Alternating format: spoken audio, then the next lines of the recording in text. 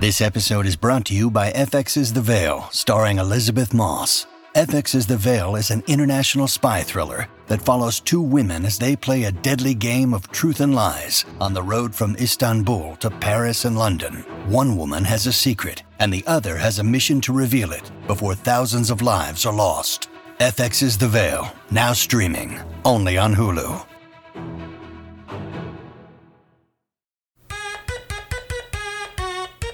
Let's go! Bingetown, how we feeling today? It's your boy Dave, back with my fellow Bingetown Pirate members, Luke and Paul. Today is the end of our Netflix's One Piece live-action journey. We will be covering the penultimate and season finale episodes today. They are titled The Girl with the Sawfish Tattoo and The Worst in the East. Before we get into it, just some classic Bingetown housekeeping. The best way to support us is just by subscribing on whatever podcast app you're listening to us on. We also just recently fired up our Discord. You'll find a link for that in the description of this episode. We're constantly interacting on the channels. We've got some great community members building up there. So if you want to be a part of it, come check that out. Lastly, if you're listening to us on our One Piece feed, be sure to check out our main channel, Bingetown TV. We have over 400 podcast episodes covering countless number of shows. You'll definitely find something there that you're going to be interested in. Now, as I said earlier, these two episodes wrap up our journey with the One Piece live action, but what a journey it has been. We wrap up this season at Arlong Park, which for me personally, this was the arc almost that got me hooked into One Piece as a kid. I really loved the Baratier backstory in the manga, but this one was like where things really start to pick up and get heated, and I think the anime did a fantastic job translating that from manga to on screen. I think this was just so well done. I have a couple minor complaints, but who doesn't with, live actions? And overall, I still couldn't have been more happy with how the series turned out. I keep on repeating myself with things like this, but like Nami's backstory was fucking incredibly well done. I think all the backstories have been perfect, but Nami's, again, just they keep getting better and better. The emotions and brutality were really there, but I'll stop talking here just so you guys can give your 2 cents on these two episodes specifically.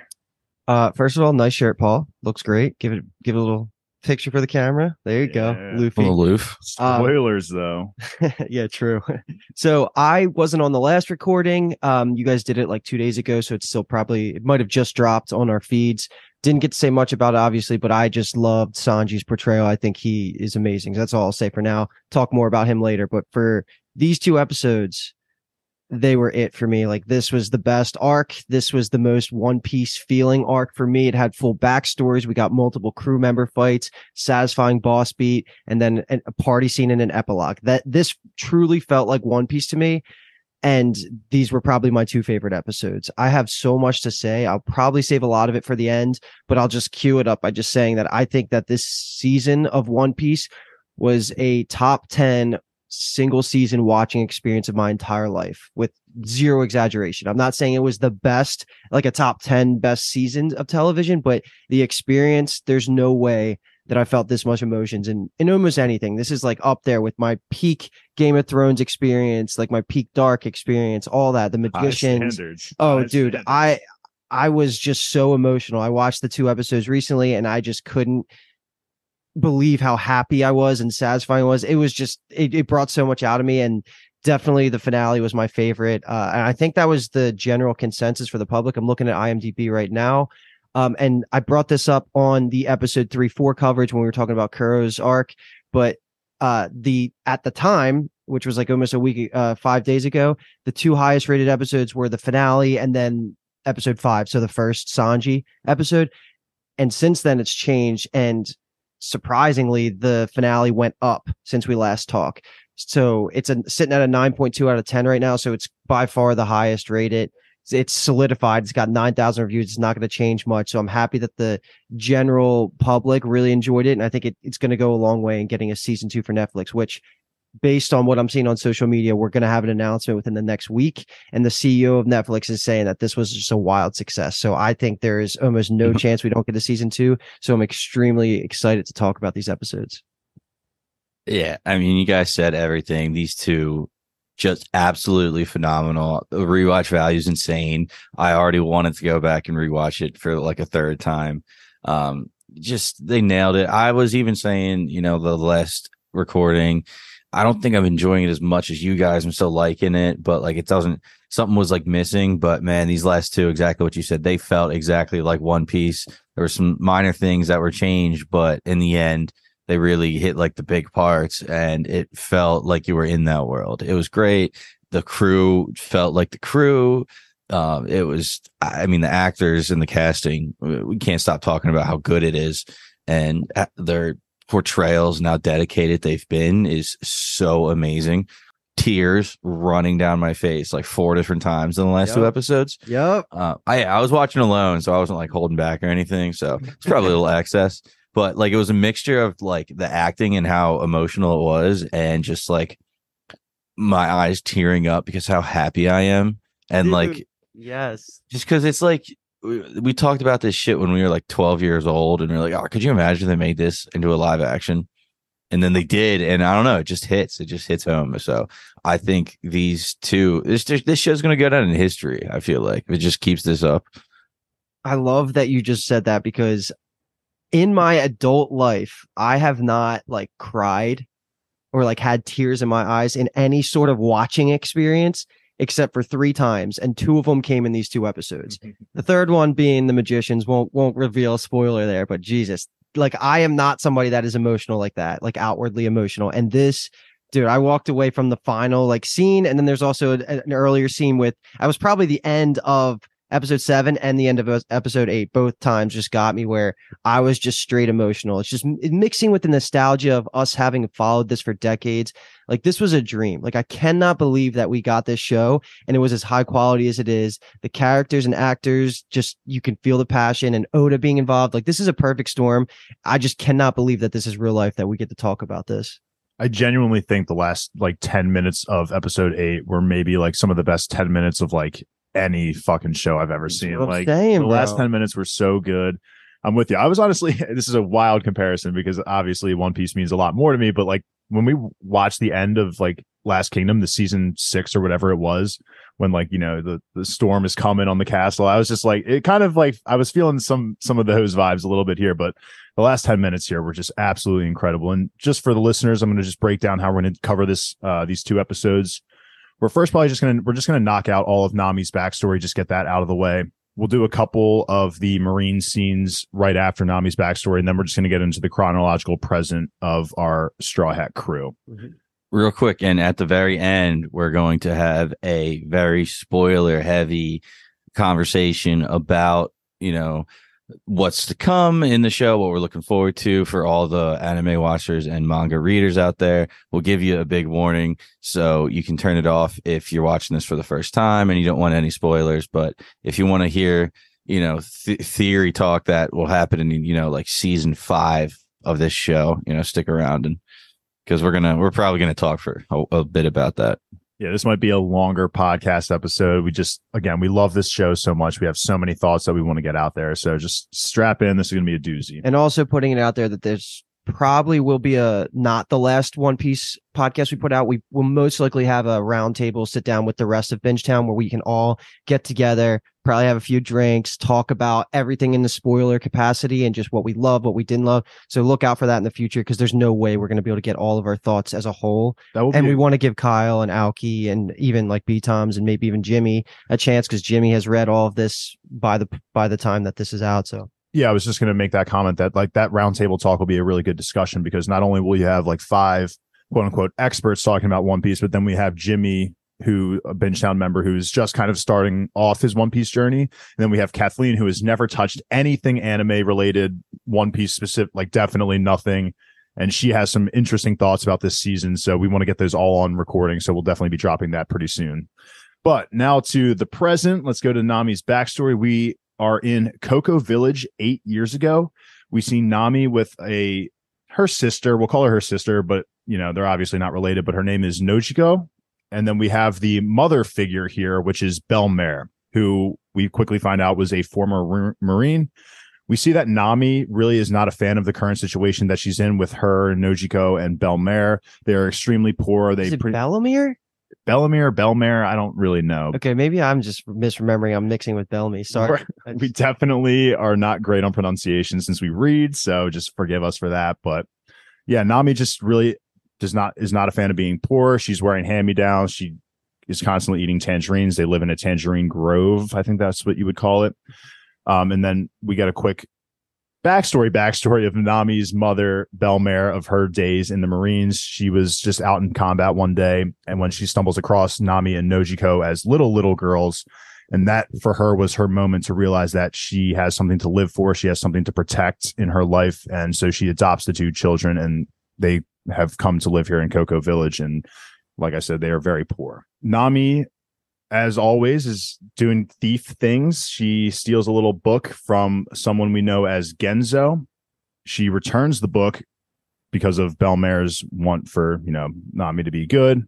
And as she's returning the book to Genzo, the Arlong pirates show up and they begin asking for tribute from each townsperson.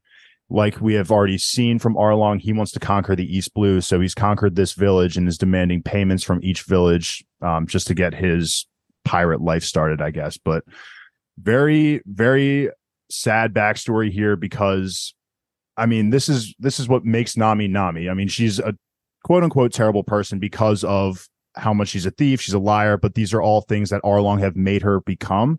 So I'm just curious to see what you guys think of how well the live action portrayed Nami's backstory from the manga. Yeah, I'm going to sound like Alki here, but the child actors, man, they're so good. They're so good. The casting is crazy. But no, it really is. And it really comes together at the end of episode 8. But, this portrayal of Nami's backstory, great. It's always so emotional. And not only does it make you respect where Nami is coming from, but it also breeds more hatred for Arlong in the same time because we see his origins and ruthlessness on this area. So that was great. And just how they build it up was perfect for the end of this episode because all these flashbacks are, just sprinkled throughout. I love seeing the Tangerine Windmill like in live action because like I never really understood it. Like in the drawings, I was like, I don't really get it. So then actually watching him make it was brilliant. It was great. Paul's an engineer. Yeah, just a little bit. So I don't know. I can't really praise this enough. Didn't really have anything like any critique of it or anything like that. I thought it was great. Yeah, these scenes were really great. It was the most backstory we got of any character, maybe not counting Luffy. But this is how it's supposed to feel in the manga. Like that's what felt truncated for Zoro and even Usopp a little bit. Like they didn't get a lot of screen time. Sanji didn't either, but his was so perfect for me. I still think Sanji's might be the best, but Nami's was like the most well done, I would say. So Sanji's might be my favorite, I should say. But Nami's is the most important and well done. And like all of this was great. Arlong's like original, like his outfit was awesome. I was a big fan of that. I was insanely impressed with how cold the execution of Belmare was. That was fucking awesome to see. Because again, this is following with the theme of the whole season where they're brutal. Like we have the death of Mary. We have Zoro actually executing and cutting people in half all the time. It's amazing to see this level of grimdark. Not even grimdark. There's just level of real piracy that we're getting with this show that we didn't get in the anime manga. So all the Nami scenes really like highlight her. And like I've been saying, she is probably my favorite crew member in the live action. So this was more expanding of the reasoning why I love her so much. You get her that backstory, you feel for her, you connect with her more. And this was all good. Yeah, I've mentioned this in the episodes of 5 and 6, but I just love how, accurate they are keeping it to the manga and everything. Because, one thing with the live action when it came out, you would kind of worry about how if they'd make the backstories PG or, make them a little bit different, but they really stuck to the source material here. And I think, again, even though they are quick backstories, unlike the manga, in the manga, they're probably drawn out for a few chapters and, you really can develop those feelings. But for what it's worth for these hour episodes, I think they do a fantastic job. And yeah, when Belmare makes the sacrifice, like Arlong shows up, he sees 3 plates and he asks Belmare, like, are there 3 people living here? You said only 1. And she is her convictions for her family are just so strong that she admits that she has 2 daughters as well. And when she's hugging Nami and Nojiko goodbye, saying, I would never deny you as my daughters. Like that shit brings a tear to my eyes. That was so sad. And then she looks Arlong dead in the eyes and just catches a bullet right between them. And it was such a great, really well done backstory. But now we understand why Nami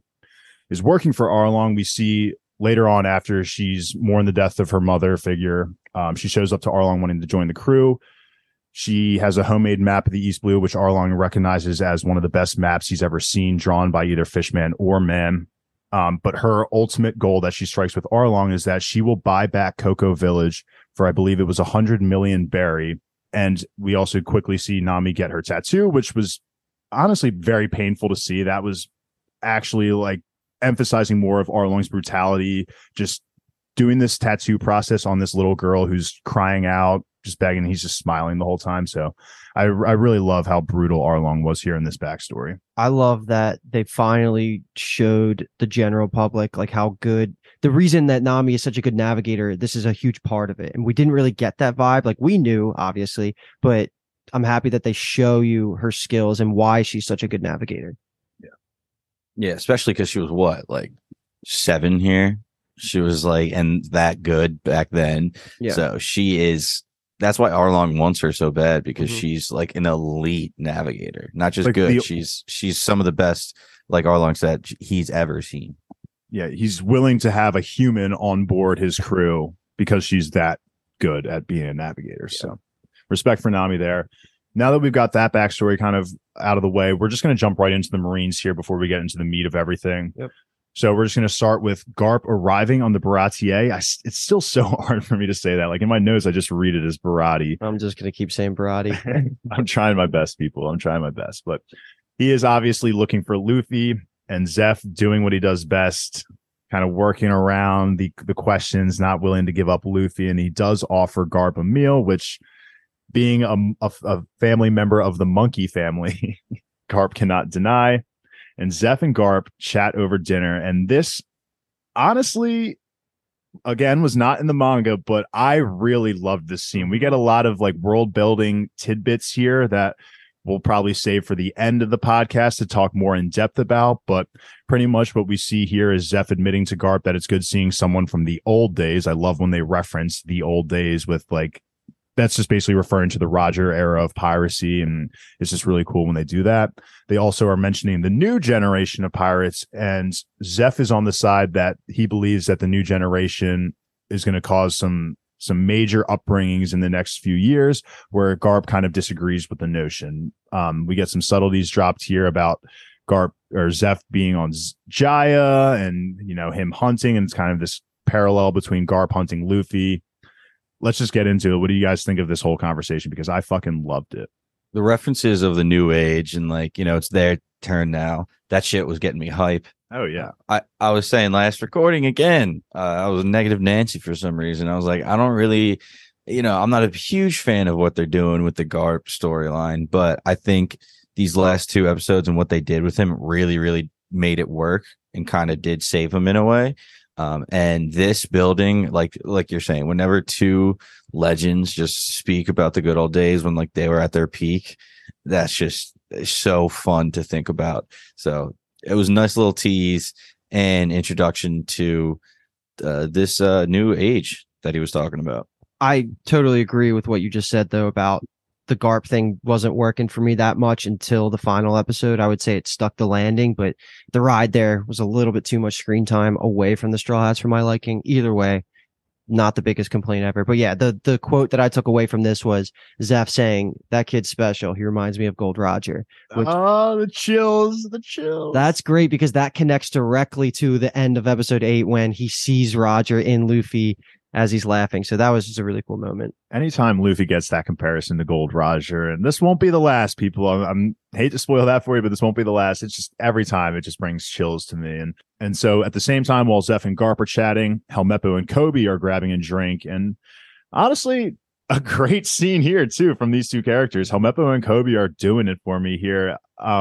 They're basically just discussing this wild goose chase that they're going on with hunting Luffy, and then they kind of get into a little bit more just like specifics of where Koby's headspace is at. And I'm sure you guys have some quotes pulled up. So what did you guys think of Helmeppo and Koby here? Well, Luffy the reveal that Luffy is the grandson was the important takeaway, but I just love the idea of Helmeppo and Kobe just taking shots. Like that's so fun for me. I would love to be right there with them. I don't really have much to add, but I just want to say again, because it's been a while, I love Helmeppo. I think he is such a good addition, and how much screen time he's getting is probably the highlight of the Garp stuff for me. But again, definitely. I wish it was all pulled back a tiny bit, just a tiny bit. But yeah, especially, I'll save that for the end, like the final Marine scene, because that scene got me hype. But this is like the seed planting of really like bonding Kobe and Helmeppo, and that's the important takeaway. Kobe's like, we're on shift. We're on duty, man. We can't drink. But Meppo's like, all right, dude, I'll drink. But you also know a secret, and you're going to tell me. And Kobe's like, all right, I'll have a shot. I'll give you a shot. So that was great. And I exactly what you said. Helmeppo is the best. I think we can unanimously say that he has been the most pleasant surprise of this first season. Nobody was expecting this. And, it is a bit of a change, but I think everybody loves it because his actor is just so good. He's so like over dramatic and emphasizes everything. And it really does feel like he is a One Piece character.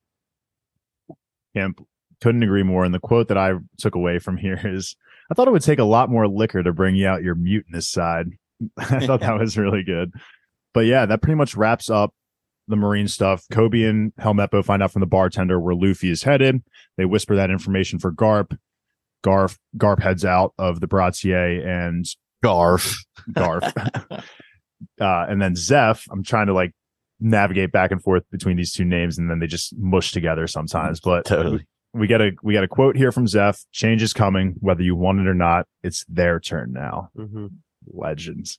All right, now let's get into the meat and potatoes of this episode. We're going to start at the present with our crew. They're basically arguing over the reasons why Nami left, and we kind of get a first glimpse into Sanji and Zoro's relationship. So Sanji is willing to give her the benefit of the doubt of why she left, but Zoro not so much. He believes that she is doing what she wants to be doing. She's a thief, a liar. This is who Nami is, and Zoro is not willing to give her the benefit of the doubt. The start of Zoro Sanji bickering. They both have a different way of thinking, and the way they each think about things pisses the other off. That's basically just all you need to know here. And so this is the birth of the tension that we get between these two characters. Fucking Buggy, man. Just so he makes me laugh. I don't know how, like I said last time, I don't know how I feel about the whole ear and the hat thing, but I mean, this was just great anyway. I mean, he's so good at just talking shit. And I think you were talking about Sanji and Zoro like bumping heads a little bit, going back and forth for real. Like the first time, this is like the first real time they do it. I think the first Moss head gets dropped here as well. Was it? I must have missed it. Damn. Well, it wasn't in the subtitles, which makes me think it wasn't in the script, and which makes me think Taz, the dude who plays Sanji, just improvised it and ad-libbed it on the spot. I hope so. Because it wasn't actually in the subtitles. So I'm making that up, but I would like to think so because he's such a beast. But anyway, first Moss head drop. That's just iconic. Iconic. It's memorable. We're bringing iconic back because there's some iconic moments later. So yeah.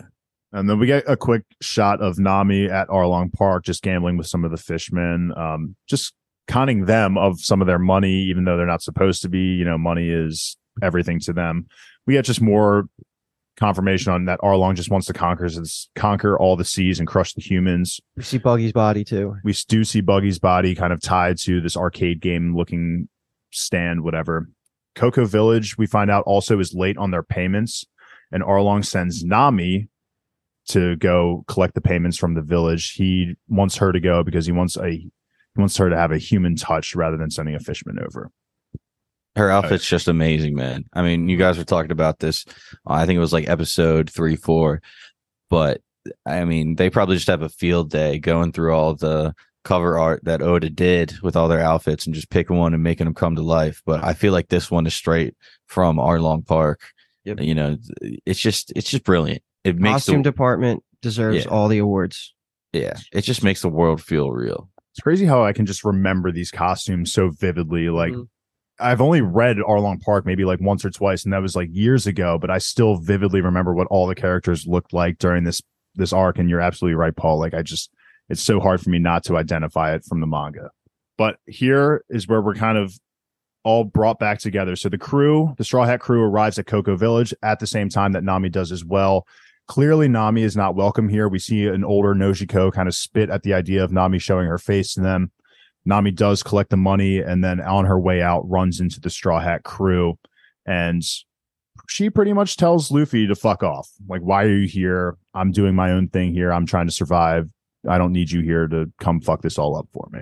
Luffy's observation of everybody seemed like scared of Nami except one person, which was Nojiko. That was like a pretty cool observation that he was able to track her down following that.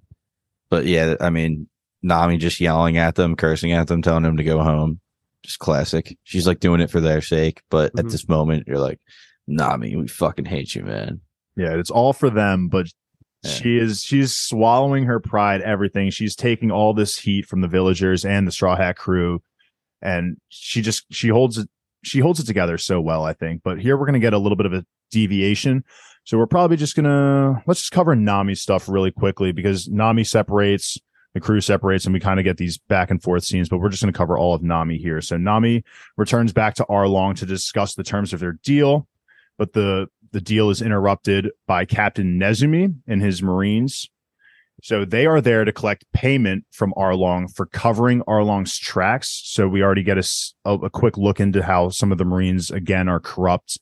Nezumi is trying to get more money from Arlong when he makes an indirect comment about intelligence, which rubs Arlong the wrong way. Nezumi replies by saying the world government is trying to keep the peace amongst the races, and that they even have a fishman amongst the warlords. But to Arlong, Jinbei is a government dog and betrayer to the fishmen. That was awesome. Leave. Oh, just so much world building here that I can't wait to talk to you guys about at the very end of it. But we do get a confirmation. So we already have Mihawk as a warlord, and now we get this guy named Jinbei, who is a warlord. I'm not sure if we've been introduced to any others, but those are the two. So as the Marines leave, Nami does bring up their deal again, saying she has collected the 100 million berry and wants Arlong to keep up his end of the deal of the bargain. But at this point, we don't really know what the deal is. We just know that Nami has 100 million berry, and Arlong. He says, bring back in the Marine, because there's a way to get him rich, because he's going to send Nezumi to go steal the money. But yeah, there's a couple of things here I just want to point out. First of all, the motif music of the Arlong Pirates is the best in the entire show. Dude, the trap music is it's great. It's so good, and it matches like Arlong's performance so well. So I love any of that. And when we get in the quick party shot before they go back and do the business deals, I love that they show Chu whipping out the pistol. You know what I mean? Like his water bullets. Yeah, his water bullets. So that was really cool.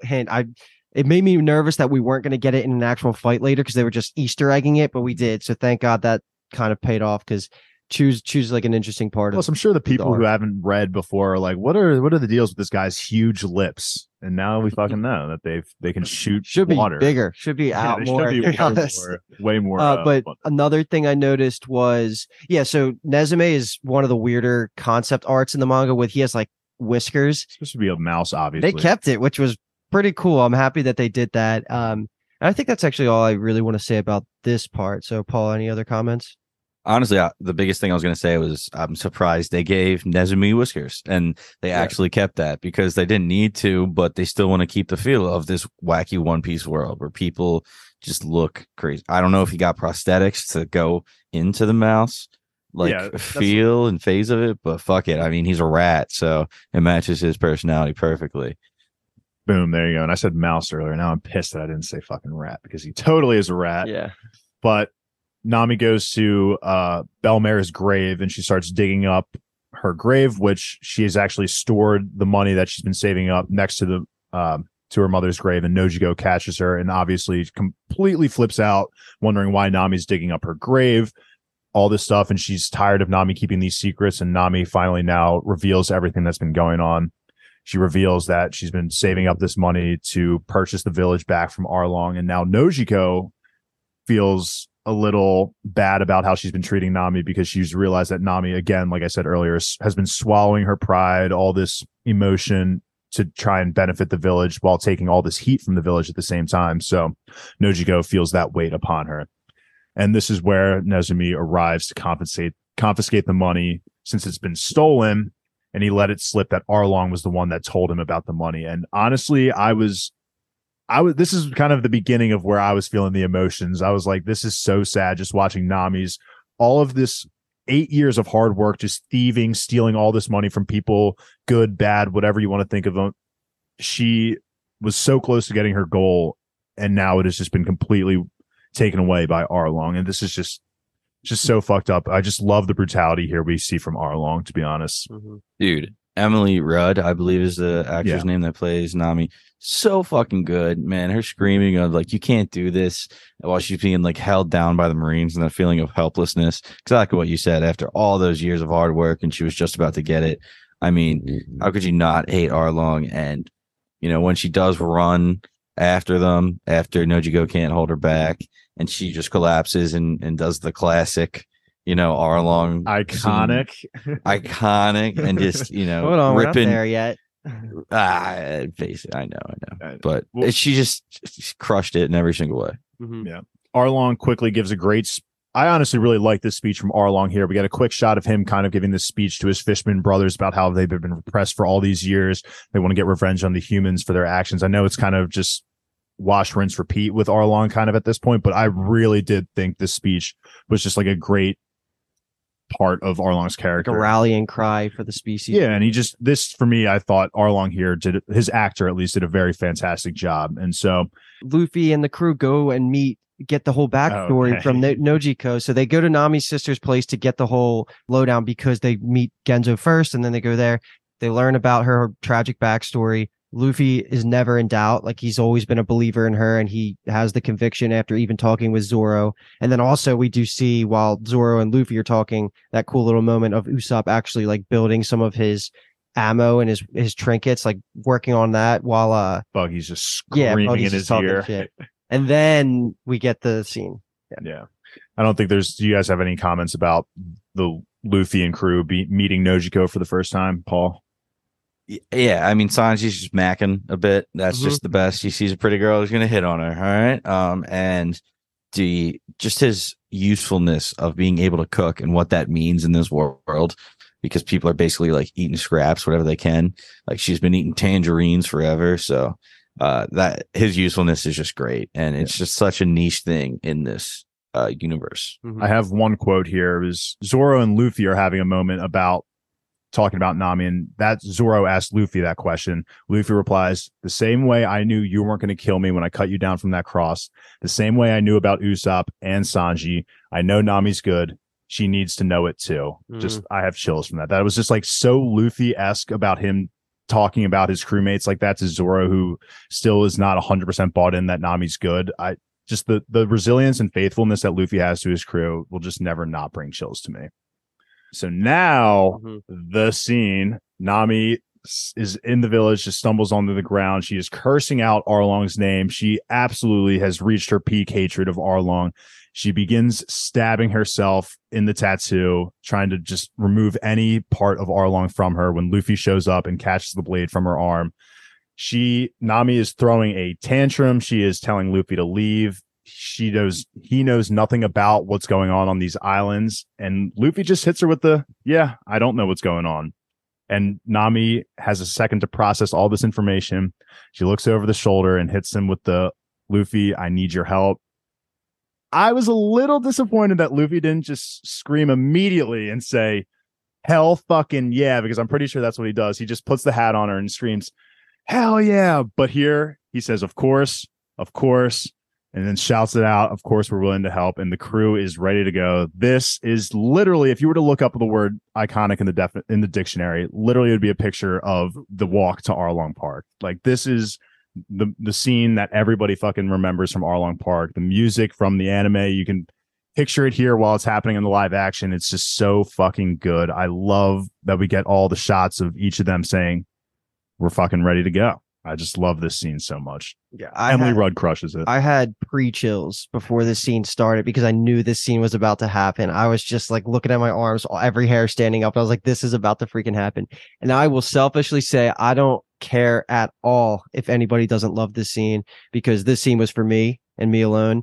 This was amazing. This was just everything. I don't even care that the dialogue wasn't perfect. It hit me enough to, this was my first, like, I had tears like welling up in my eyes as I was just freaking out on the inside when Luffy says, let's go. And then it does the manga flash of every single one of the Straw Hats facing the screen at the same time. They're all like, right. So, dude, I was so ready to go. And this was the perfect spot to end the episode and kind of cue it up for the finale, because like I was ready to run through a wall.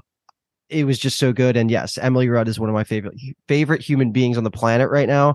And she just continues to impress me with her portrayal of Nami. Yeah, they did this walk to Arlong Park basically like perfect, almost perfectly, as good as you can get live action. Yeah. The cast knew the assignment, they executed it perfectly. It's basically, if you took a screenshot of the anime and this Zoro with his legs crossed, Sanji smoking the cig, and Usopp in the back just getting ready with Luffy walking up, it's just like they inch perfect where everybody was. It was brilliant. Loved it. And I think they just know how much this means, and they're trying to bring as much as they can of it into the real world. Bum, bum, bum. Bum, bum, bum, bum. Yeah. It's so fucking good, man. It just gets you so hyped. But what a beautiful place to wrap up episode 7 at. And then we're just going to get right into episode 8. I just want to quickly call out this marine scene before we get back to our Straw Hat crew. It's just Nezumi and Garp meeting about the situation that is going on at Cocoa Village and the surrounding islands. Nezumi is basically shifting the focus from Arlong onto Luffy and trying to paint Luffy as this ruthless pirate, which this will become a theme as the story keeps developing, that while, yes, Luffy does appear to be a hero in our eyes, the Marines still are able to paint him as a villain. And this is where the bounty first appears. Well, not in the show, actually, but this is the birth of where Luffy's journey as an actual pirate will begin.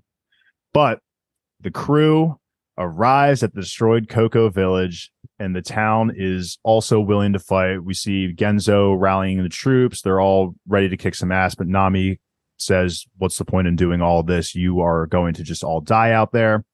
But Genzo says, we live like crap anyway. These people have ruined our lives, or these fishmen have ruined our lives. We might as well fight to the death for what's ours. Just a really great moment here from the townspeople, and Nami still is trying to defend them, but they've had enough of it. They want to take back what's theirs. And so we get Luffy and company making their attack on the Arlong pirates. Arlong's just chilling. They're throwing a banger of a party, it looks like. Luffy kicks in that door and shit starts to hit the fan. So we can pick and choose, I guess, which fight scenes we want to get into. Let's just cover, I guess, Usopp's first with Chew, and then we'll kind of take Zoro and Sanji next, and then we'll go into Luffy versus Arlong. So thoughts on Usopp getting into it with Chew?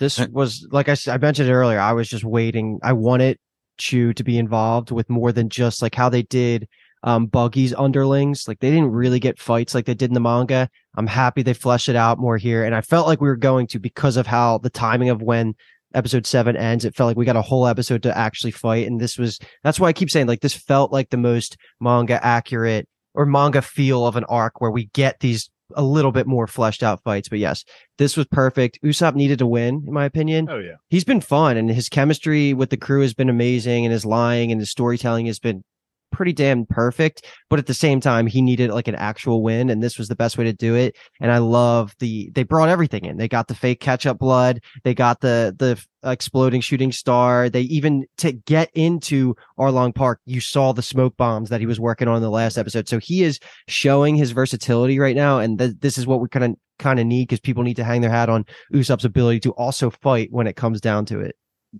Yeah, I thought it was a good matchup, like you said. Happy that they brought all of that in, because it really shows Usopp's character and who he is. I was a little bit bummed out because, I was thinking he would get messed up just a little bit more, just to show how resilient he is. He's not just hiding and running away. This was like kind of a big turning point for him. He's willing to fight this time because, he wants to fight for his friends. So he did stand up and fight, which was great.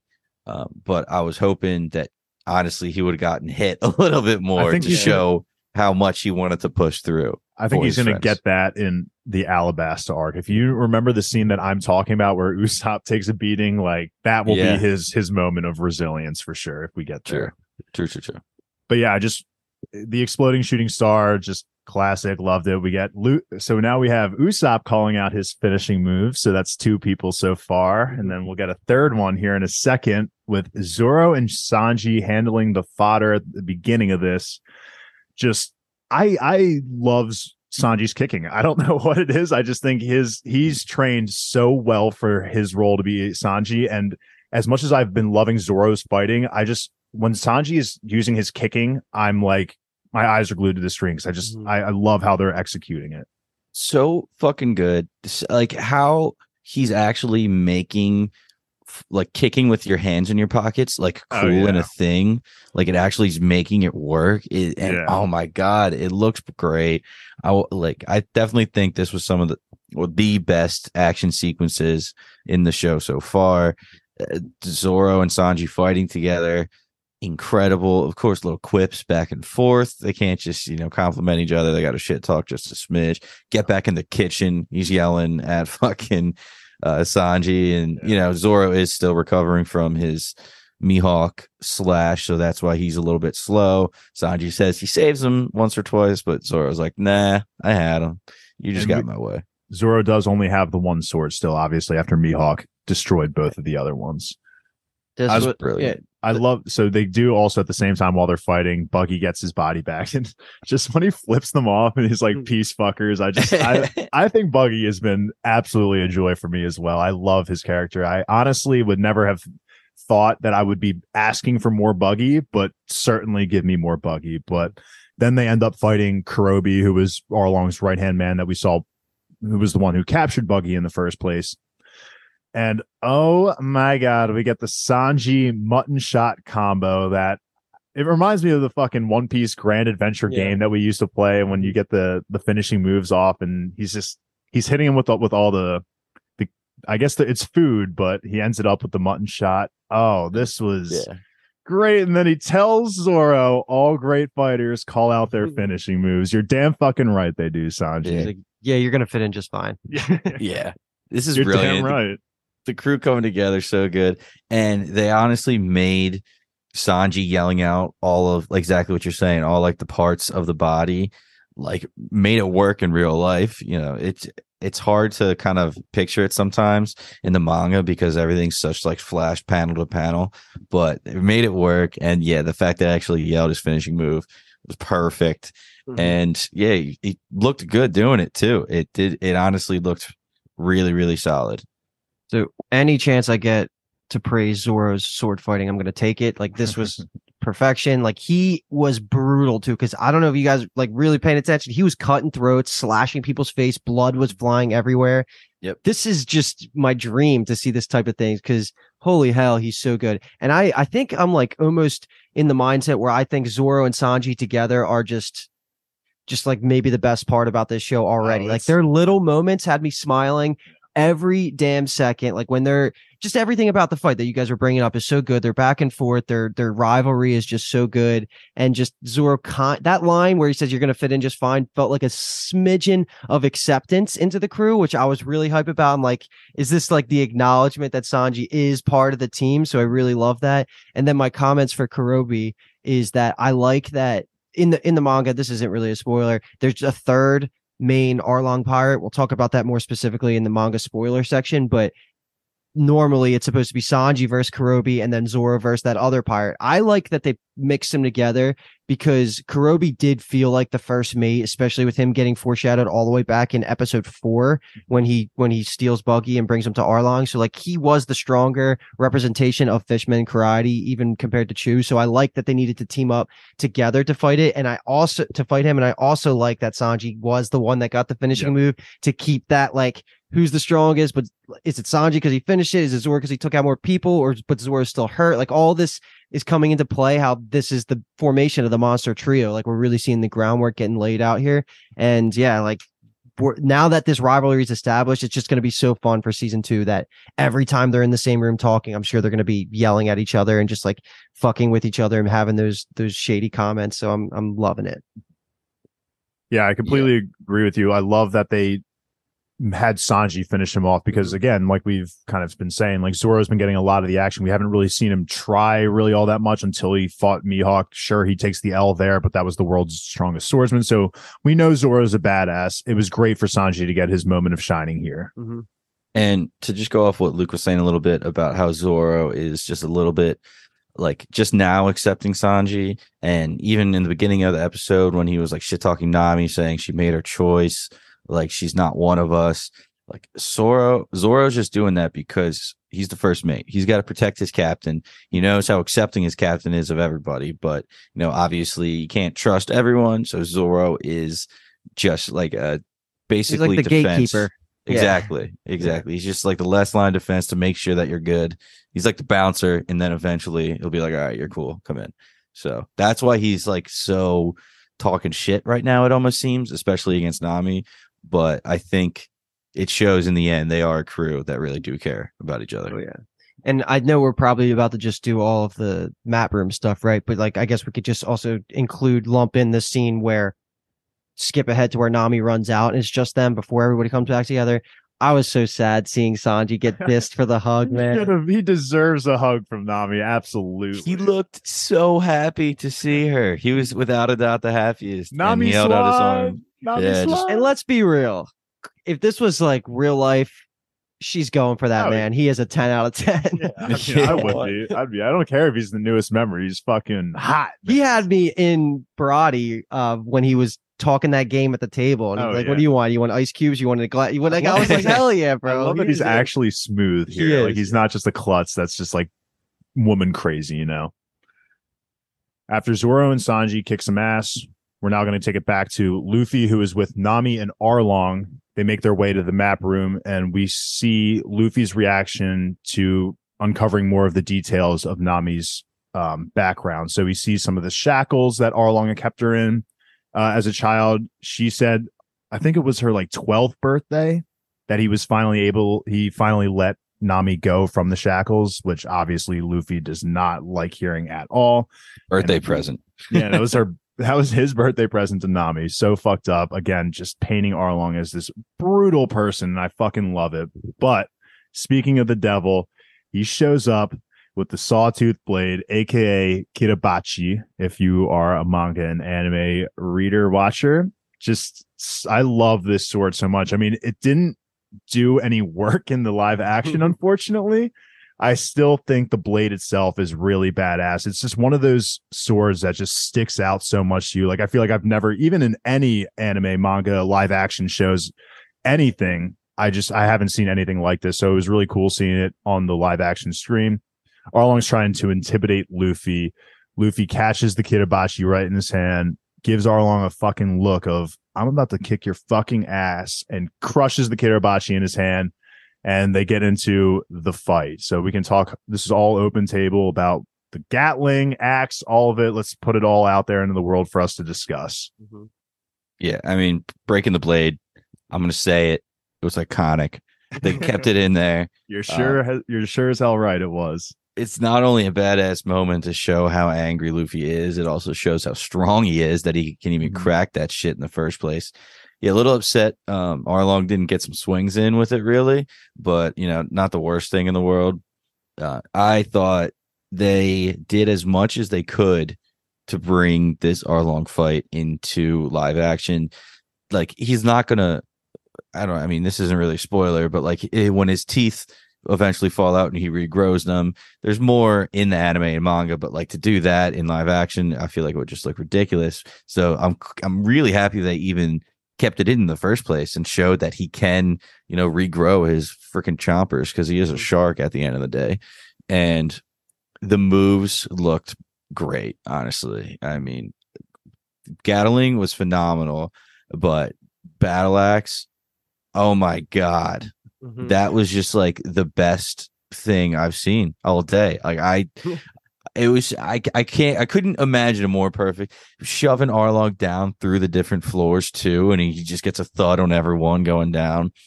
It was great. It was so great. Luffy gets tossed around a little bit. He doesn't get like super cut up, So I kind of did want to see, if I'm honest. I know it sounds morbid, but like it more shows how resilient Luffy is, that he can get cut up and bleeding, and he's still pushing through and everything like that. But it was still great because Arlong, his displays of power were huge. And same with Luffy's. When he starts punching those pillars, I was like, let's fucking go, man. You're just punching rock and stone and destroying that shit. So you know how strong he is. I liked round 2 Arlong was pretty badass. Like when he said that to him, I thought that was cool. And yeah, you pretty much brought everything up. The Gum Gum Gatling was great and it was effective and it actually hurt Arlong, which was cool. But the battle axe was the best delivery by far of any Gum Gum move. And his face, like his acting, was the best of any of the erratic things we would expect out of Luffy. I thought that was the best part. That was like the 4th time this episode I had chills. So if anybody's keeping count. You're only a 4, dude?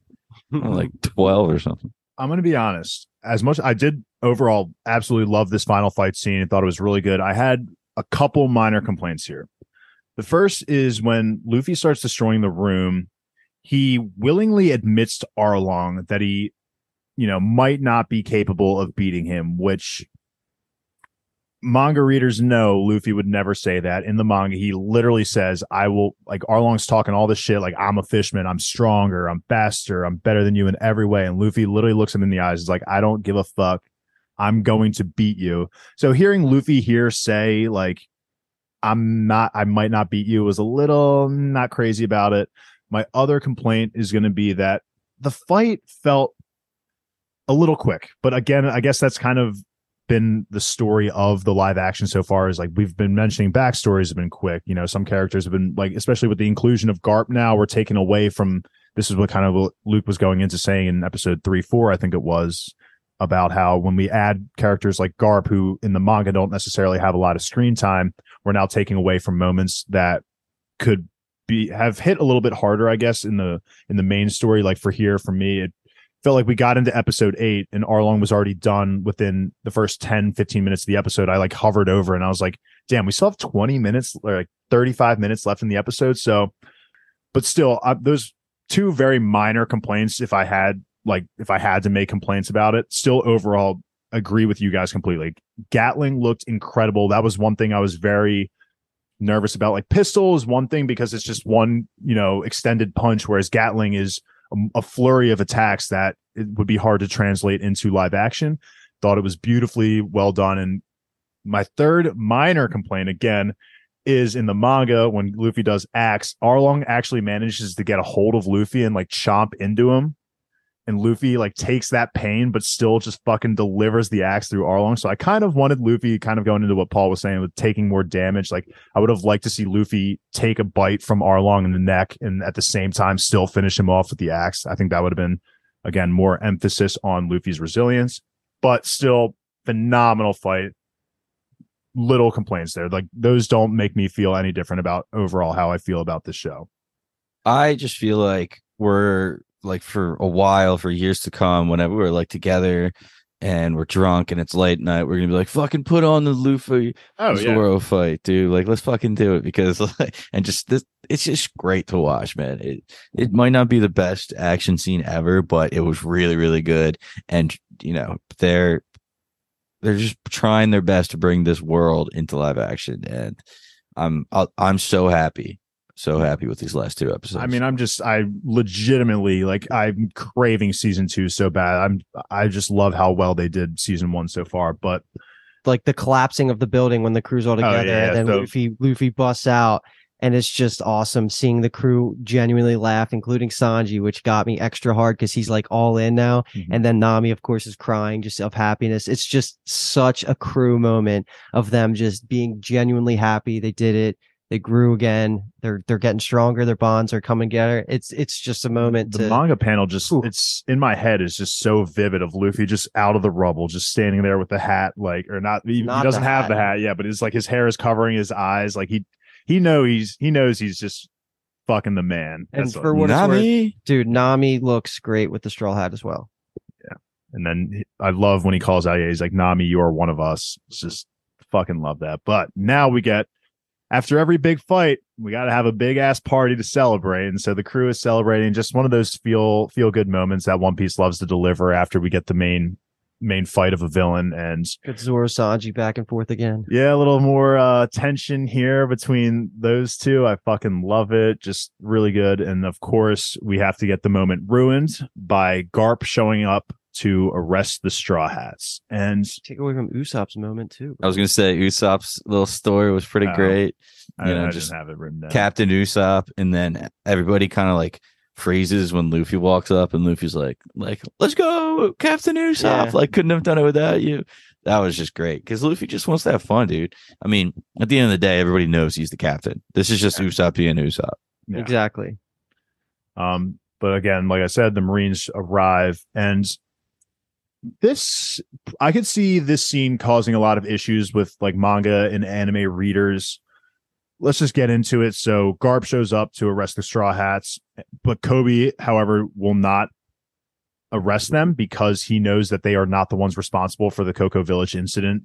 Kobe wants them to go after Arlong, and Helmeppo agrees with Kobe. And I was like, fuck yeah, Helmeppo, let's go. Like, his character growth has probably been the most we've seen out of anyone's in this season 1. I fucking am all here for Helmeppo. But this kind of ends up leading into a 1v1 between Garf. I keep saying it. Second time. Garp and Luffy. And I'm going to say I did enjoy this. So it is a legitimate fight here. In the manga, it's not so much. It's usually Garp kind of just shows up, gives Luffy a good That's love not here, punch. is it? I'm just making reference to the manga counterpart. Like, Gotcha. this is the manga counterpart. This would have been happening later, but it wasn't like a full out 1v1 like it was here. Like, it was just Garp showing up. He knocks some sense into Luffy, and then kind of they have a moment here. But this is like a legitimate fight that, again, I guess we'll talk more about it into the spoiler section of the discussion. But I'm actually curious, without giving too much away, what you guys thought of this fight between Luffy and Garp. Well, like I was saying, I really wasn't enjoying the Garp storyline too much, but I think this scene kind of helped save it, like what Luke was saying, because Garp, I mean, yeah, exactly. Don't want to talk too much, but Garp doesn't like hunt down Luffy constantly in the anime or manga. So this whole thing, I was like, what is going on here? But when they kind of got the acceptance and Garf, I'm doing it now. What the fuck is wrong with you two? Why? I'm doing it now. What the hell? God, that's great. When Garp really does see Luffy laughing and saying, Luffy was like, I was always a pirate, and now I'm going to be king of the pirates.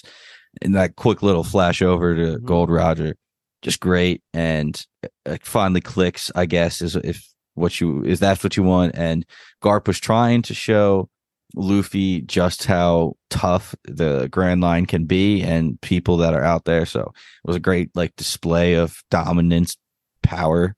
So I kind of like that. And it also just showed how strong Garp was and why he's not going to be on his back anymore. Yeah, I'm just going to go as far to say as this is, without this scene, the whole Garp storyline is garbage to me. Like, to the point where I would have actually I would been agree with complaining. that. So like, this is, I think, the best scene because it does a couple things. One, it shows you that Garp is so overpowered, and I was worried that they were going to nerf him. And here he just destroys Luffy without even breaking a sweat. Even when Luffy whips out Gum Gum Rocket, which was pretty freaking cool. Oh yeah, that was a cool moment that we had. But yeah, like this was so needed. It was the entire summation of Kobe, Helmeppo, and Garp's storyline for this season, and we have Garp off our back for going forward. So it's not going to be this cat and mouse chase that was really starting to just rub me the wrong way by the end, because this wraps it all up. It was a test, and yes, Luffy laughing into Roger laughing was the next chills moment that I got. Laughing too. Yeah, he was all in. And then he changes his order to hunt down Arlong. So like the whole thing, I was pretty much just like completely satisfied with.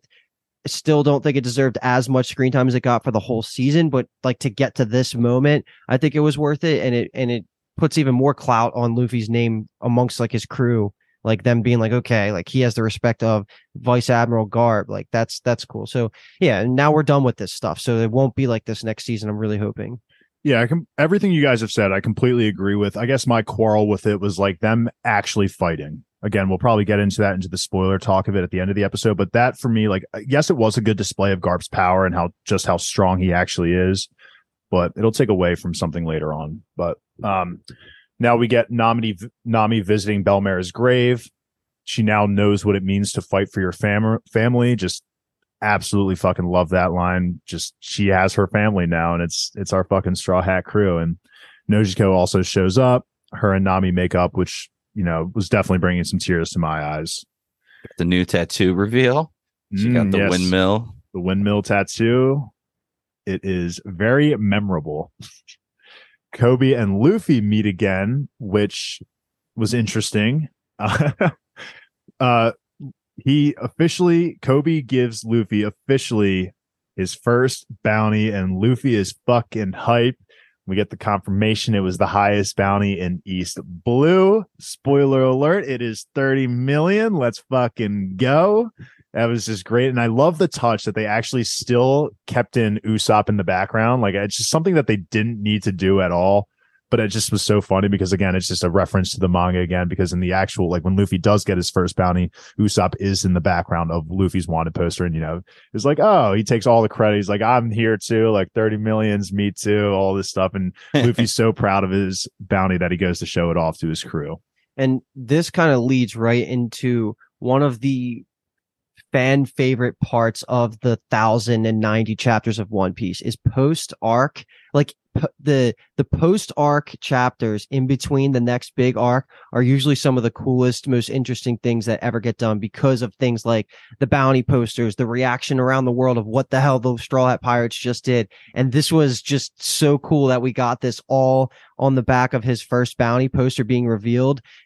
Like, we just got to see, there's going to be so much to talk about here that I don't even know if we can really get into all of it. But when he goes back to the Merry and shows the crew, and first of all, Usopp being hype was awesome. Yeah. Like him, just like, I'm famous, well, whatever. But we get the round the world reactions of, is it Windmill Village in the live action? Yeah, Windmill Village. So Windmill Village, Kaya, Zeph, Buggy, Alvida, Garp, Shanks. We'll talk about some of those a little bit more right now, but I'm not even exaggerating when this is just like chill moment number 8. Like, just seeing these people just react with 2 sentences. It just has so much weight on it with our knowledge. And also, even in the show, it's like, okay, as a general watcher, you're thinking like, okay, Alvida, who you probably thought we're never going to see again, she's coming back.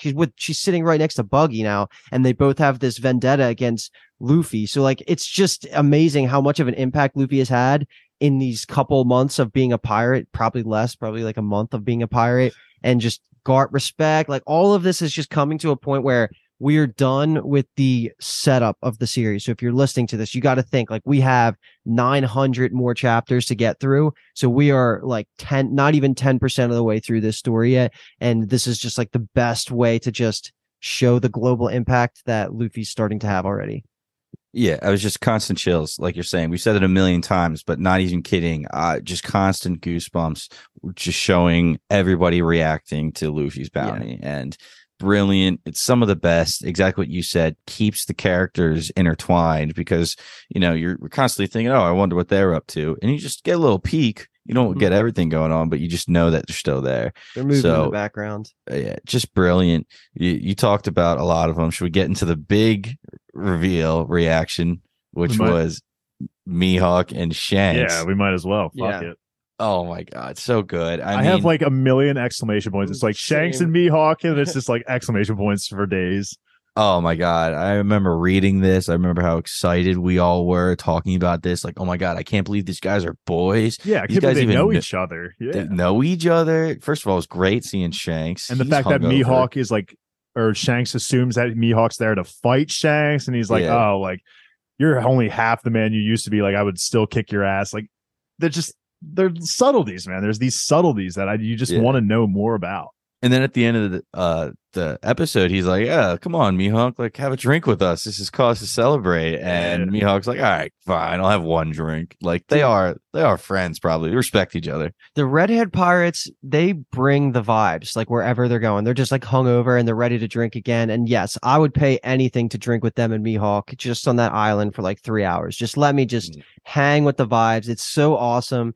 And I predicted that we had, so I don't think you were on the first 2 episode coverage, right, Paul? Of the I podcast. did listen though. Yeah, didn't I? We talked about. I said, asked. do we think we're going to see Shanks again? I don't remember if I said it on podcast or not, but I was saying that I said no until this moment is what I had in my head of thinking about it. So literally, when you asked that question, I was like, I think I just said like no, but like if we get a scene of him for like 2 seconds, does that count? Like that's kind of what I was at, and this is exactly what I was thinking of in my head, is him being proud of Luffy for getting his first fucking bounty. Lucky Roo, Yasop reacting. They're all like, "Oh shit, let's go, let's party." Our boy did it. I love this crew. It's unrealistic, but I would have loved if Yasop was like, "Is that my son in the picture?" Yeah, like if he just like pointed out back of that head. I haven't seen my son ever, but the back of that head looks familiar.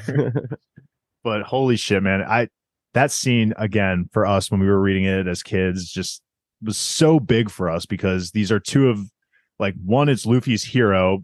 We don't really know too much about his power, but then he's meeting the strongest swordsman in the world. Like when Zoro's end game. It's just like when worlds collide. Yeah. It's like, who would have fucking thought that, you know, Luffy and Zoro are, it's destiny, man. It's fucking destiny. And you got to just really read between the lines and know how strong Mihawk was and like his reputation. Everybody's fearing him. He's a warlord, and he's still, even if he's claiming that he's stronger than Shanks, like Shanks is saying, no, you're not. Yeah. That is so much respect onto Shanks's name and his power level that I hope that the general person kind of receives that from this scene, because that's the biggest takeaway, is he is on par with the greatest swordsman of all time. So with one arm, like I just hope that people understand that Shanks is the real deal. We love Adam Martin. Yeah. Adam Martin. Yeah. All right. But now we kind of get to there's a couple of final quick scenes here, but for at least in terms of the Straw Hats. No, let's do the Garp reaction first. We'll do the Garp reaction first then. So Garp is meeting with Kobe and Helmeppo and basically is telling them, we've got to keep up with this new generation of pirates. It's time for you guys to get in on the action. And so Garp is offering to personally train our boys, Kobe and Helmeppo. I am curious to see if they are going to actually show us them training in like season 2. We've, again, brought this up countless number of times on the podcast, but, you know, obviously Garp and Kobe's storyline, this is all added for the show purposes. So this is just something that I'm personally thinking, like a question that I have personally when I hear this is, are they going to show us this training montage in season 2? If they do, I'm all in, because I would like to actually see like the process of Kobe and Helmeppo actually getting stronger. We kind of, for now, have still seen them as like physically wimpy, maybe not like, you know, personality wise. They have their convictions. They're very strong willed, but physically maybe not the strongest. So I would really love seeing this, getting this backstory, honestly, in season 2. Yeah, honestly, I could see them not even touching them until like the end of the season, and them doing like a bounty reaction, and we get a glimpse of them like training under Garp or something like that. Like, I wouldn't be surprised if we didn't see them at all. I'm with you too. I think I'd honestly probably prefer not seeing them, but if they do want to show us them training, I'm fine with it, to be honest. Unfortunately, because of real life implications, I just think they're going to put too much of these 3 in season 2, just because of how actors and contracts work. You're not going to be like, all right, come back for season 4. We'll see you in 6 years. They're not going to stay signed on and stuff. So it sucks, but I think they're going to have to overuse them again in season 2. I'm just hoping I'm wrong about that, because there's no way that they're going to make them super relevant for these next arcs after forcing them to be relevant for these first couple arcs. So I don't know. I'm just hoping. I don't know. I feel like I can trust them with what we've seen so far. I feel like I can trust them to kind of at least make it come full circle by the end of season 2. We'll see. I hope so. All right, let's talk about these Straw Hats and put me in my feels, bro. Dude. So, the Straw Hats are now on the Going Merry, and as a surprise to Nami, they show her that they've brought on the tangerine trees onto the ship, which, God, it makes the ship look so complete now. Like, if you ever read the manga, you look up the Going Merry, you always see the tangerine trees in the back of the ship. Like, it looks so fucking good. And then, so not only do we have the greenery on the ship, Usopp has designed the official Straw Hat Jolly Roger. Looks way better than Luffy's flag at first, and we get everyone's dreams. I was just crying, dude. I was just so happy.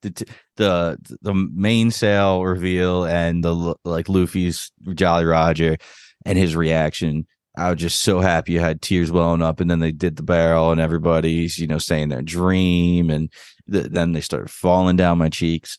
It's so good, and they The hairs. Luke Can you showed see me. the hairs? honestly, it's just even thinking about it, we get so excited, and the backstories and the child actors, those little clips going into their reasonings behind it, why they have these dreams, and what That keeps felt- them That felt going. like very anime-esque, like how they're like Yes. flashing back and forth between the present and past there. And it just gives each one of these crewmates depth. I mean, they all are individual people with individual dreams and goals, and Luffy just wants everybody to follow their dream. It's brilliant. So I watched episode 7 and 8 today, plus this podcast, and I might not be exaggerating when I say I might have had the most separate incidents of chills of my entire life today. Like Paul just talking about that just did it again. Like I just can't, my body probably thinks I'm in war or something right now because I am just going through it. Like Jesus Christ. This was the other moment I was talking about when I again had tears like welling up. Like 2 of the 3 times in my adult life I've had tears welling up in my eyes from a TV show or movie, and it happened over the course of these 2 episodes. Like this was it. Kyle was texting us about this moment, saying like how emotional he got for this when they're all putting their leg up on the barrel. And that's the same thing with the walk up of Arlong Park, side by side manga screenshots. Look it up. It won't spoil anything for you now. This is it. Like, this is so good. I'm really hoping that it hits people like Kathleen who have no experience with One Piece at all. Like, at least to the point where she's hyped. Like, she doesn't have to get as emotional as we are because we're so attached. But I just hope that this worked for everybody and because it beyond worked for me. We basically get 2 added dreams. I don't think we ever got the confirmation for Nami's dream, which we find out here is. She did. Did That's she the thing. ever Yeah. admit Yeah. She's I like, feel like this was the first time I paid attention to and like her saying. Usopp's, was that the other one you were going to say? Yeah. Yeah, that's what he wants to do too. He wants to be a brave warrior. Well, no, of the I Cape. know we as manga readers know, but I don't know if they ever. Oh, you're sorry. You're saying for just the show. I Yeah, for the meant this show. was new. No, no, Okay, no, yeah. trust me. No, you're totally right. So Ah. first time they coined their dreams, which was Nami wants to draw a map of the entire world. I don't think that's ever been done. And then Usopp wants to just become a brave warrior of the sea. Yeah, and he had to think about his, which is important because his is the most like obscure, but it does match like It's like him the trying most to. easily accomplishable. Sure, because he just has to live. I mean, I would, Be king of the I would pirates. argue after him beating Chu, like he's already kind of Yeah, fulfilled his dream of being a brave warrior of the sea, you know. Agreed. But either way, we get all of them together, and man, I really did love this show. But we epilogue. yeah, now we get one final scene of a white-haired gentleman looking over the bounty of Monkey D. Luffy, smoking not 1 but 2 cigars. Just, I don't know, we don't want to talk too much, but just people watching for the first time, be ready. This is one of my early on favorite characters. I Personally. won't say his name or anything about him, but and this I guess is a spoiler, but not really. This for just new watchers. This is the character that was at Roger's execution that basically hasn't been brought up again since this beginning. He's like the little kid with the There was slick a back, kid whitish there, yeah. blonde hair. That's this character. So he does already have some built-in lore, but we're gonna get so much on him in season 2, and he's a great character. Puts that cigar right on this new pirate's bounty. Yeah, I wonder what his deal is with Luffy. We'll find out. But that's going to be it for at least the breakdown of episodes 7 and 8. As you can tell from our reactions here at the end, that we obviously clearly just absolutely loved it. I think actually really quickly, let's talk about things to expect for season 2 before we kick out anyone who's just live action watchers. Let's talk about things that we are expecting to see in season 2, or without too many spoilers, based on what we've seen in season 1. Okay. So Nami was obviously talking about the map to the Grand Line and talking to Luffy a bit about it, saying like, I think something's wrong because it looks like it's going up a mountain. Like, how's a river go up a mountain? You're the navigator, dude. You'll figure it out. Like, I trust you. Brilliant. We'll figure that out. So obviously following this map is kind of, I believe this way they would start off heading season 2. So That's I'm definitely gonna be the next episode. fucking ready The other because we all know what happens. Well, hopefully they better go before they. I don't know. There's so much. I just. Oh my god! I'm just excited because this honestly could be one of some of the best episodes. Like the next episode, first episode of season 2, Oh, it will could be like a 10 out of 10. It will be. yeah. It's easily. from here on out. everything's a 10 out of 10. So we're good. We're in good hands. But the other big thing to look out for this season is if you remember Zoro's intro scene all the way back in episode 1, when he's getting recruited to a shady organization called Baroque Works, he ends up cutting Mr. Seven in half. That is going to be at least half of season 2, is that overarching plot that's going to span multiple different mini arcs, I would call them. That's the biggest thing to look out. And also they seed planet for that as well. When Nami and Luffy and Zoro stole the safe and they open it up, you see the Baroque Works card there. So the Baroque Works are a very important organization. I would think that they take over at least 4, if not 5 of the episodes of the next season. I know the pacing's super fast for this show, so it's hard to know what to expect, but that's going to be like for sure on the docket. Maybe we take it a step further and go somewhere high in the sky. I don't know, but either way, that's not even worth talking about because it doesn't matter for non-spoilers. And then mine will be just obviously what we had just talked about was Alvida and Buggy. They're going to be that duo should be wreaking some havoc for our Straw Hat crew pretty early on in season 2. So just at least those are 3 to 4 major things that we can look forward to that you guys as viewers also should be looking out for in season 2. So a couple things before are you about to kick everybody out? No, okay. I want to do like 2 or 3 things super quick. First thing I want to say that came to my mind while I was watching these episodes is just off the rip. If you guys were to live in this world, like what job or location, like so far of the live action version of One Piece, like where would you want to be posted up, or what would you want to be doing? All the villages in East Blue suck because you're either dealing with Buggy, you're getting Buggy balled to death, or you're getting Arlong Park just getting minced meat for money. I would love to think that I'd be a little scrod probably on the Baratier, just like cleaning dishes. That's what I was thinking. Yeah, just I get some good food for free every once in a while. I feel like that's exactly my real life, basically. So that's it. You're the same thing, Paul? I just try to be on Shank's crew. I do whatever I could to be on Shank's crew so I could just party with them all You with the time. red hair. You look really interesting. Let me join your What crew. What spawned this question is when we were watching, it was the Helmeppo and Kobe scene. I was thinking like I would do anything to be a bartender on the Barati. Oh, okay. Bartender. Oh, yeah. Just like that would be the best. You would run into so many interesting people. Yeah, like what a cool life to live. But okay, 2 real topics here, and then we can move on to the spoiler stuff. Now that we're there, we're going to do this again in our roundtable discussion with everybody, but just off your top of your head, give me out of 10 what the series was this first season, out of 10, and give me to the 10th of a decimal place here. I want specific IMDb style. I'm going to call it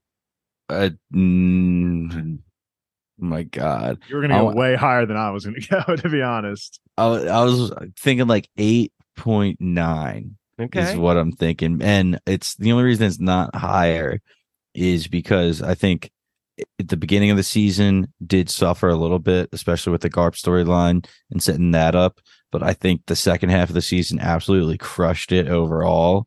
So I honestly quote, I love it. The pilot was a banger, bro. Come on. The pilot was a banger.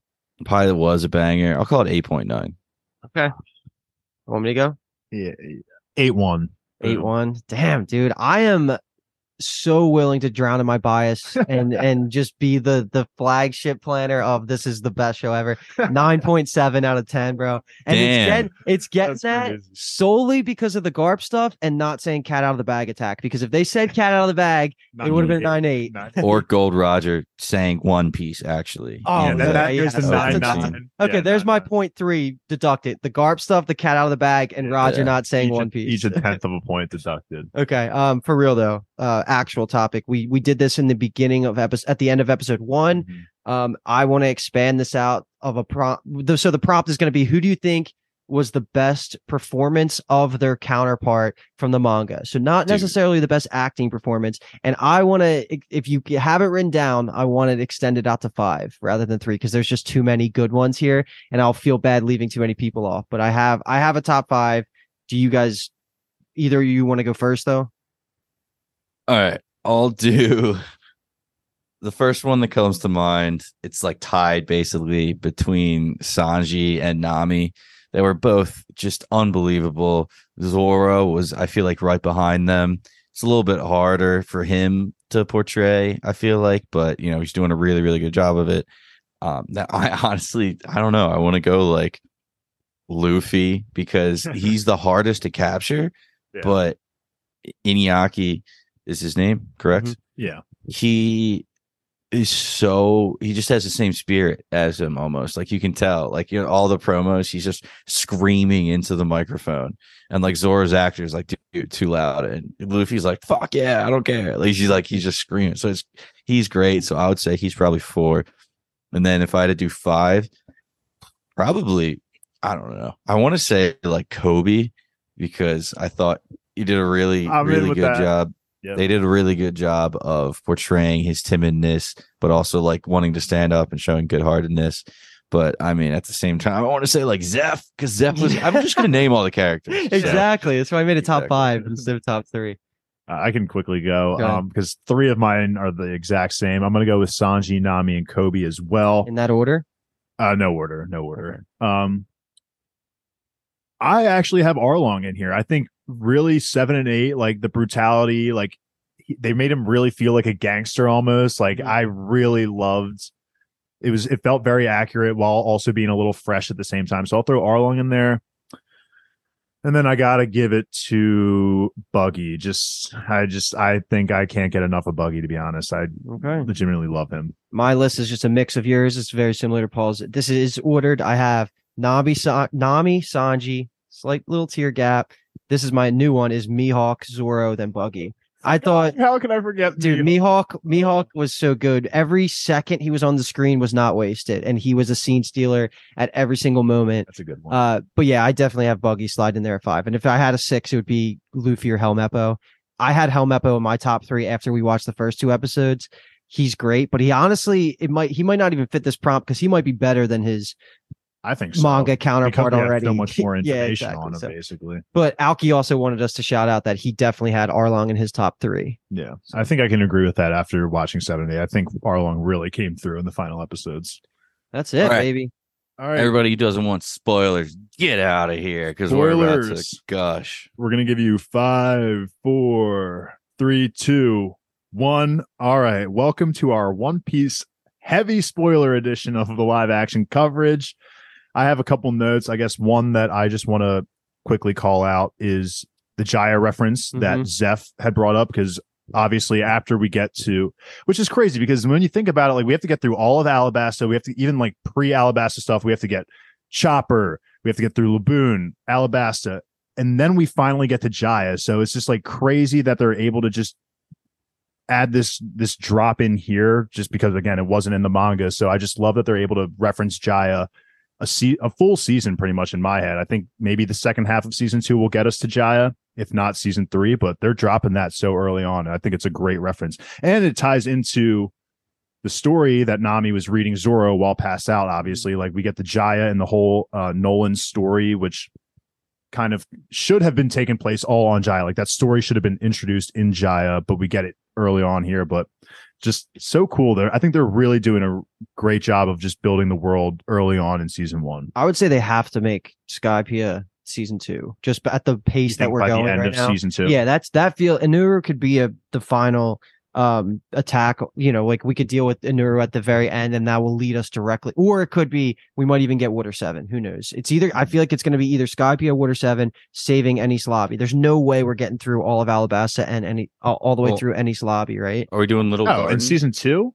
Yeah. Hell no. Yeah, but we can get through all of Alabasta plus Skypiea plus Chopper. That seems like a doable schedule. Well, yeah. Chopper's first, obviously. So I think the order of events would be it's Logue Town, Reverse Mountain. See, I think that gets done. Chopper, Whiskey Peak, and then I think officially Alabasta. I think Logue Town, Little Garden and before that, right?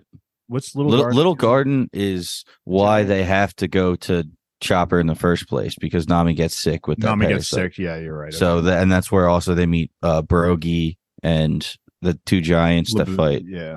I can't. Oh my god! We won't get this guy. Do you think they're going to include the giants? That's what I'm saying. I could see them skipping over it, but I would be upset. But like, I feel like that's also such a big part of Usopp's character. Like, we already have like very little character for Usopp. Like, I feel like his character personally needs those giants to like flesh him out even more. I don't think we're gonna even get close to Skypiea. If I'm honest, because if we're doing Baroque works too, and we got to do what is it called Could when be they're on the that end. Cactus Island? Yeah, Um, Whiskey Peak, Whiskey Peak could be like just one episode too, but like I don't know. I think I could see it ending with the defeat of Crocodile, but at the same time, it's like, Dude, they are not going to spend a whole season just getting up through Crocodile. I but I would love like for we're them to saying, do it. though, In a there's perfect so much world. content from now. Agree, until but like I Crocodile. think they handle Logetown and Reverse Mountain the first episode done. I think then we do Chopper and Whiskey Peak over the next 3 episodes that gets us to the halfway point. Then we do 2 episodes of actually being in Alabasta, and then we do two episodes of Skype and call it a season. Just look how fast they're going. I don't want them to do that, but look how fast they're going. I mean, you got to get Robin involved in everything too. And I'll just say this now, since we're talking about it: how the hell are they going to do Chopper? I have absolutely no idea how they're going to make Chopper look like a part of the crew. I assume he's going to just be in like human hybrid mode all the time because I don't know. That's the big thing. I think One Piece live action Twitter has like complaints about. Like, I'm sure you guys have seen it, but like there's memes of like, this is what Chopper season 2 is going to look like, and it's just like basically like a Sonic the Hedgehog like OG design looking shit. Like, you know what I'm talking about when the movie came out for that. Like, it looks bad, but I think that's all a meme. Like, I'm with you. There's Paul. no like, way they CGI it because that would be way too expensive. And if they do CGI Chopper like in all the time, then he's gonna be in it less because he's gonna be too expensive to do all the time. Yeah. So is Baby Yoda like a machine? Like, what is that for? He has 2 operators. Honestly, they should just do that. That's for not Chopper, realistic. then. Like he doesn't move and show. I don't know. Maybe it is going to be. I feel like that for manga and anime readers is going to be like almost not like make or break territory, but definitely will decide. You know like, what they if a could lot of people do? are watching. You know what they could do is have 2 actors for Chopper. They could have like a little shorter person that could be in that like, you know, deer mode, and then to go like human mode, they'd have like a bigger person that looks similar. But I just don't know. I mean that's like probably each biggest character hurdles. gets 2 episodes, so Chopper will get 2. And Wapple's going to be weird to see how they do him in real life because he's supposed to be just this fat bastard. We are getting some more like zany kind of characters. Like I know Axeham Morgan kind of fell in that category, and he obviously looked great. But like a lot of the characters we've been introduced to, besides Arlong and maybe whoever I just said, I'm already blank. But like Wapple will definitely be an interesting look. Yeah. Chopper, absolutely, and then we'll get our first zone user too, and Donovan, right? Is that his name? Like Dalton. I wonder how.